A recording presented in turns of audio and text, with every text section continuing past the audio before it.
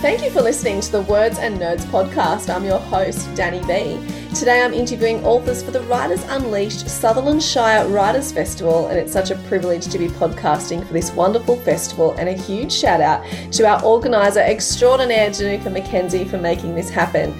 I am absolutely excited and privileged to be able to speak to Auntie Barbara Nicholson, a Wadi Wadi elder from the Illawarra who holds a degree in English literature and an honorary doctorate of laws. She initiated the Black Wallaby Project, which has collected and published writing from first Australian inmates in Junee Jail for the last 9 years. Dreaming Inside, Voices from Junee Correctional Centre, Volume 9 is a unique collection of the authentic voices of its contributors, which just sounds absolutely amazing. Also on board is Simon Luckhurst. Simon has had plays broadcast on Radio National and performed in Sydney and Melbourne. His work as a journalist has been published in the national press. He has had 2 novels published, as well as the non-fiction Eddie's Country, described by John Pilger as one of the most authentic Australian books of his lifetime, which is very impressive. And he is currently the coordinator of the Black Wallaby Project. He also writes and produces for the Ear Movies podcast. Fellow podcaster, I love fellow podcasters. Welcome. Hello. And welcome, Auntie Barbara, to you. This has been a wonderful pivot, I guess, online. It's a very big shame that we can't all be together in person, but we're all doing our best. Now, can I ask you, what do you like about being part of writers' festivals? Auntie Barbara, can I throw to you first? I think it's the reach. I'm very much, I think, a people person, and I love networking with people. Yeah. So huge following. I think I've got about 300 addresses in my phone. So that might say it all. But it's being able to hear and mix with other writers and hear what they're doing, and that's always exciting. But also new trends in the way literature goes.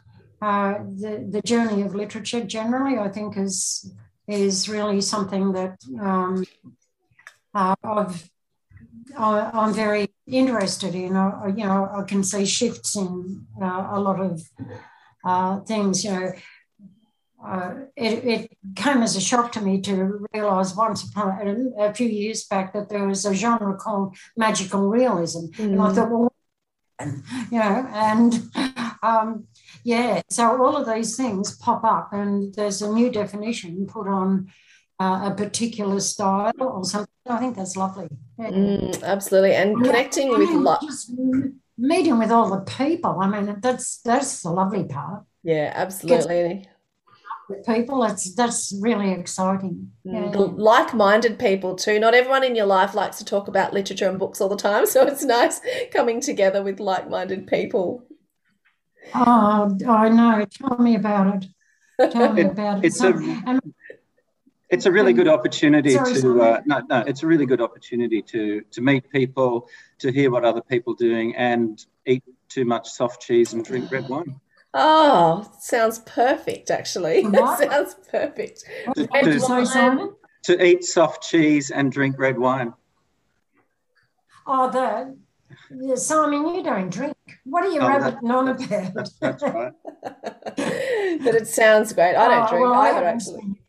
But I'm definitely into the soft cheese.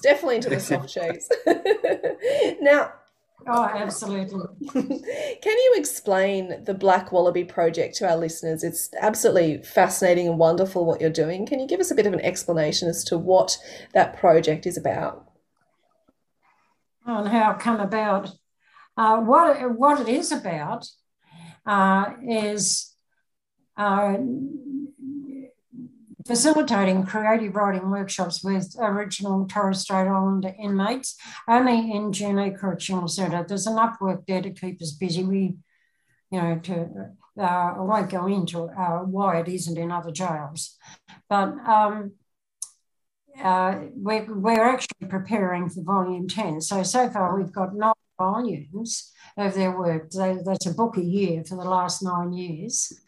And so what we do is facilitate these creative writing workshops with the inmates, the Aboriginal and Torres Strait Islander inmates, and then publish their work in a book called Dreaming Inside, which I should have had a copy up here to show you. You might have one signed. Oh, we're not being visual, are we? No, it doesn't matter. It's audio, yeah.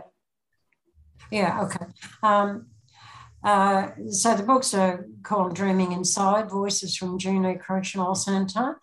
And it's amazing because I think the collected work in each of the books displays the voices, the real voices, the voices that come and tell the stories that aren't heard anywhere else in any other forum. Or like they're not, these books and this project provides a forum for the inmates to have those formerly silenced voices unsilenced. So, and they can speak with utter honesty and clarity. What they talk about is, they're after things, all the things that most authors talk about. Family, love, honour, connections. They talk about all of those. They talk about their spirituality. They talk about their connectedness to culture, land, culture, kinship, and so on. And they talk about all the things that are never heard in a courtroom. And sadly, the things that ought to be heard in a courtroom. You have lads that have had horrendous lives. Mm. There's no account taken in the court procedures of how that horrendous life has shaped and formed that person and made that person do what they have done. Or not, as the case may be, because a lot of them have, look, everyone in there is saying, oh no, I'm innocent, but that's an old cliche. But some are. Mm. Some are. And some have talked about that fact, that they have been wrongly convicted. So, and wrongly convicted because there's these stories that they put into these books are not heard in the court. So that's really broad and deep. But it didn't start off like that. It started off with just the whole project started off with because I'd had an opportunity to go to Junee Jail in Murdoch Week 10 years ago to conduct a series of creative writing workshops, and getting the inmates writing on that occasion, that was the very first time, and getting them writing was like extracting impacted molars, But we managed to get some work from we published publication and called it Dreaming Inside. We put their copies of their artwork on the cover, and we had about 38 pages, I think, and half a dozen or so inmate contributors to that. Myself, Simon was on that particular trip, as it happened, and two other people. We had John McBurke and Bruce Pascoe on the... Wow. And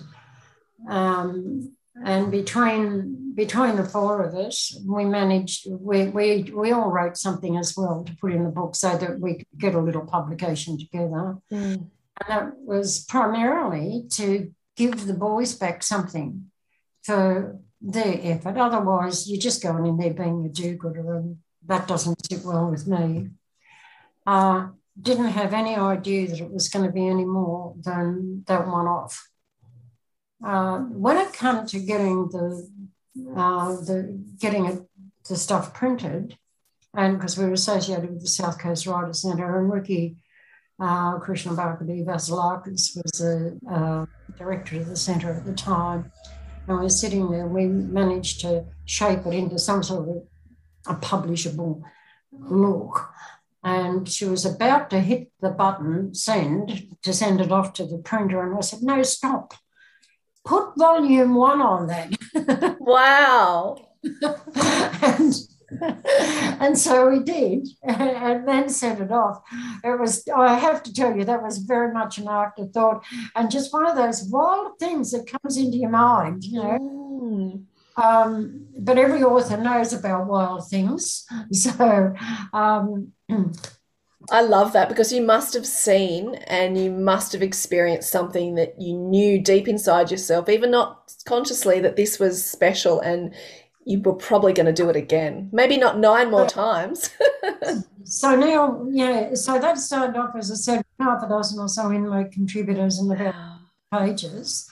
And now 250, 260, 270 pages and 80, 90 odd inmate contributors with each volume. Wow. So it became its own organism. That, but this, okay, on the outside, we drive it. I drive it, and Simon now is helping me to drive it, and he does. I've delegated, you know, lots of the work. Very good at delegation.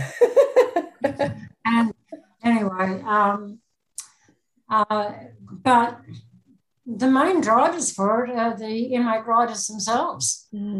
It's their enthusiasm for it. Like, we got volume 9 out and we didn't even get to the jails to do workshops last year. The boys wanted the book, so they wrote and wow, up to us. That's amazing. And how many did we have in that volume 9, Simon? About it was the second largest, I think, wasn't it? After volume 5. We had about 80-something contributors.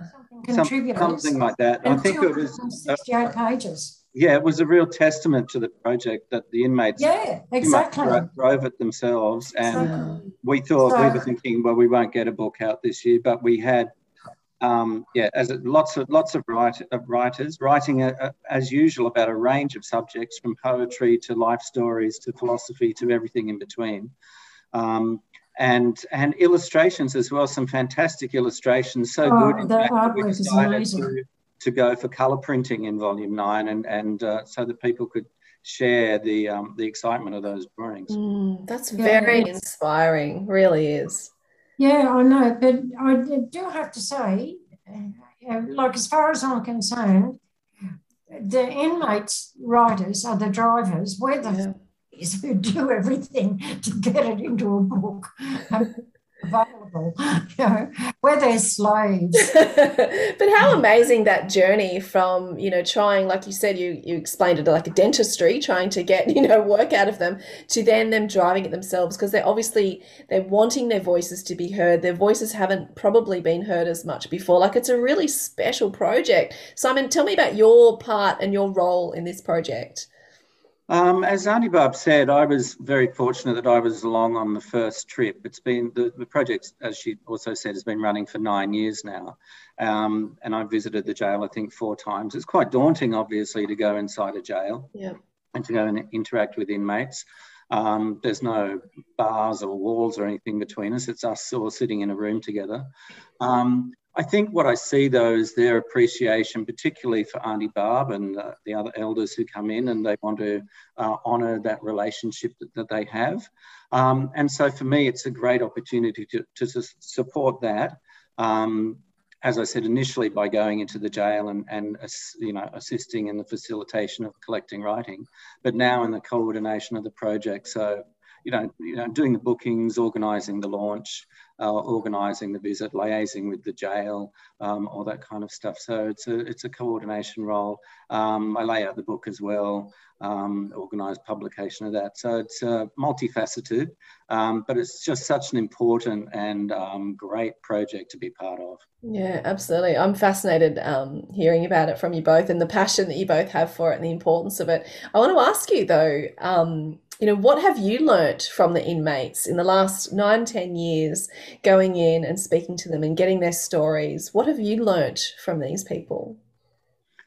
I have learnt, I guess, the importance of listening is one thing, that everyone has a story to tell. I mean, I kind of knew that already, but it's really interesting when you start being in that situation, because we're not there to tell people anything. We're not there to tell them what to do. We don't, even if they don't want it, we don't correct their grammar or anything like that. These are their words.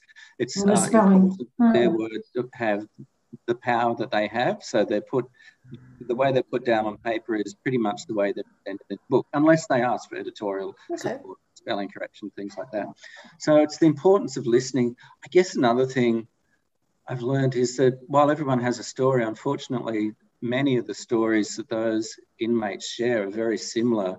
Stories of being removed from their families when they were young, of being placed in sometimes multiple other families, of substance abuse, of getting involved with the criminal justice system, of starting to go around that revolving door, going in and out of institutions. And I guess, I think it's a real lesson of the fact that if we could short circuit that whole process so that at some point before they got to the criminal justice system, they were offered support and offered the care and the other things that they need, then maybe we wouldn't need to put them in jail so often, and maybe their lives could, become a bit more rewarding and a bit more happy, not just for them, but for us as a society as well, because there's such a waste to see some of these people locked away. Absolutely. Do you think that's the next step? I think there's lots of talk about, early intervention and things like that. I think they need, obviously to what they haven't been able to do yet is cost everything. So once they work out that there's a real financial benefit, because everything ends up running on economics, that there's a real financial benefit to keeping people out of the jail system, because it costs, I don't know, $200 to $300 a night to keep one prisoner in jail. It's a huge amount. Yeah, but they defray that, Simon, with the fact that they're working jails and they produce stuff that they sell. So, and the inmates do the work. I know there's some of those things, but look, I'm sorry, I've interrupted you. No, it's a conversation. I'll just finish briefly and then go to you. But I was just going to say the benefit to our society for early intervention, in financial terms and in personal terms, I think is just huge. And once that gets worked out, then hopefully we'll see people supported and not get into the justice system in the first place and be able to negotiate their lives in a more positive way. Is that what you think, Annie? Oh, along those lines, but I just want to backtrack a little to the way in which they write and why they write in that way. It's because they are while we are there with them, they are in a culturally safe environment. They can be themselves. They don't have to be this construct that says keep the chains on, and because they are totally unjudged. Their work is totally unjudged. They are totally unjudged. And that makes up that culturally safe space for them. Now, emanating from that and the fact, they can put pen to paper, as what I've recognised over the years, it is so therapeutic for them to be able to get those thoughts, get those words out on paper, get them into a format that they send home to their family. Look, we put up to a dozen books every year into every new book. We put a dozen copies into the jail library. And they have the librarian there. They've got a good library there, and the librarian has to photocopy them and put them into spiral-bound binders. So, because the boys borrow the books, but they don't come back, and sending them home to their families, and we love that. We love that. I mean, that's nothing new. I could name 100 or more white fellas who belong to libraries and have got half of Wollongong Library in their book, because they don't take the books back. And I see them always in the Salvation Army shops and so on. But they send them home. In the spiral-bound photocopied versions, they can't send that spiral-bound in the post. From jail. So that's how we keep the copies in the jail in the library. But it's a nice story, because there must be such a sense of pride in the accomplishment of what they've achieved. It's amazing. I just love this so much. Yeah, I know. it's extremely therapeutic. Because the other thing that I see that what comes out of it, what we do, is that we are providing them with another tool to put in their skill set. Yep. What they do with it is up to them, of course. Yeah. We do provide them with that other tool. Some of them want to keep on writing. You know, we do ask them if they'd like to keep on writing, and some will. Some are really good writers, not all. We used to get, right from the very beginning, from the very first series of workshops, and we still get it. Oh, yeah, but I can't write, Aunt. Occasionally, that is the absolute truth. They haven't got they cannot physically write. So in which case, we try to scribe their stories for them. Yep. I recall having one young fellow there, and he just could not write it. And honestly, he only looked about 14, but he would have had to have been over 18 to be in a jail. But and he physically could not write. And I said, oh, yeah, but you got stories to tell. I happen to know his family. Wow. Who brought him up. And all the relatives are in there. Anyway, and I knew one of his uncles had brought him up, who was a deeply spiritual man of very high integrity. And I know he brought this young fellow up, and I said, now tell me what you saw about growing up with Uncle so-and-so. And he started to talk, and he was talking so fast, I couldn't write as fast as he was talking. It was really amazing. But anyway, now we've got 9 books that say they can write.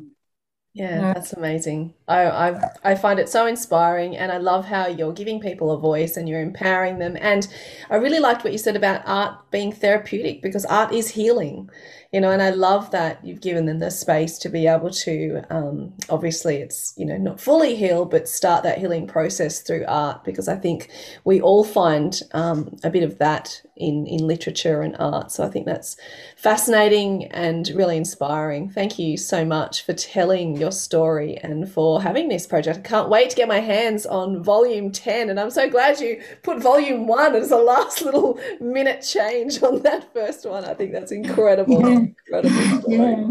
Yeah. Prophetic, I think. Yeah. I think so. I think you knew there was something special going on. I could honestly talk to you for another hour, but I'm sorry, I have 20 minutes with you. But I think what you're doing is amazing, and I'm really looking forward to getting my hand on the latest volume and maybe a couple of the others too. So thank you so much for your time. Black Wallaby Project is incredible, and I hope everyone gets their hands on it and listens to these amazing stories that need to be told and need to be out in the world. Yeah, well, thank you. Simon's got a website. Find it. Go to Facebook. You'll find Dreaming Inside there. You'll be able to find out more. Thanks Perfect. So much. I'll go straight there. Thank you so much. Okay, thanks a lot.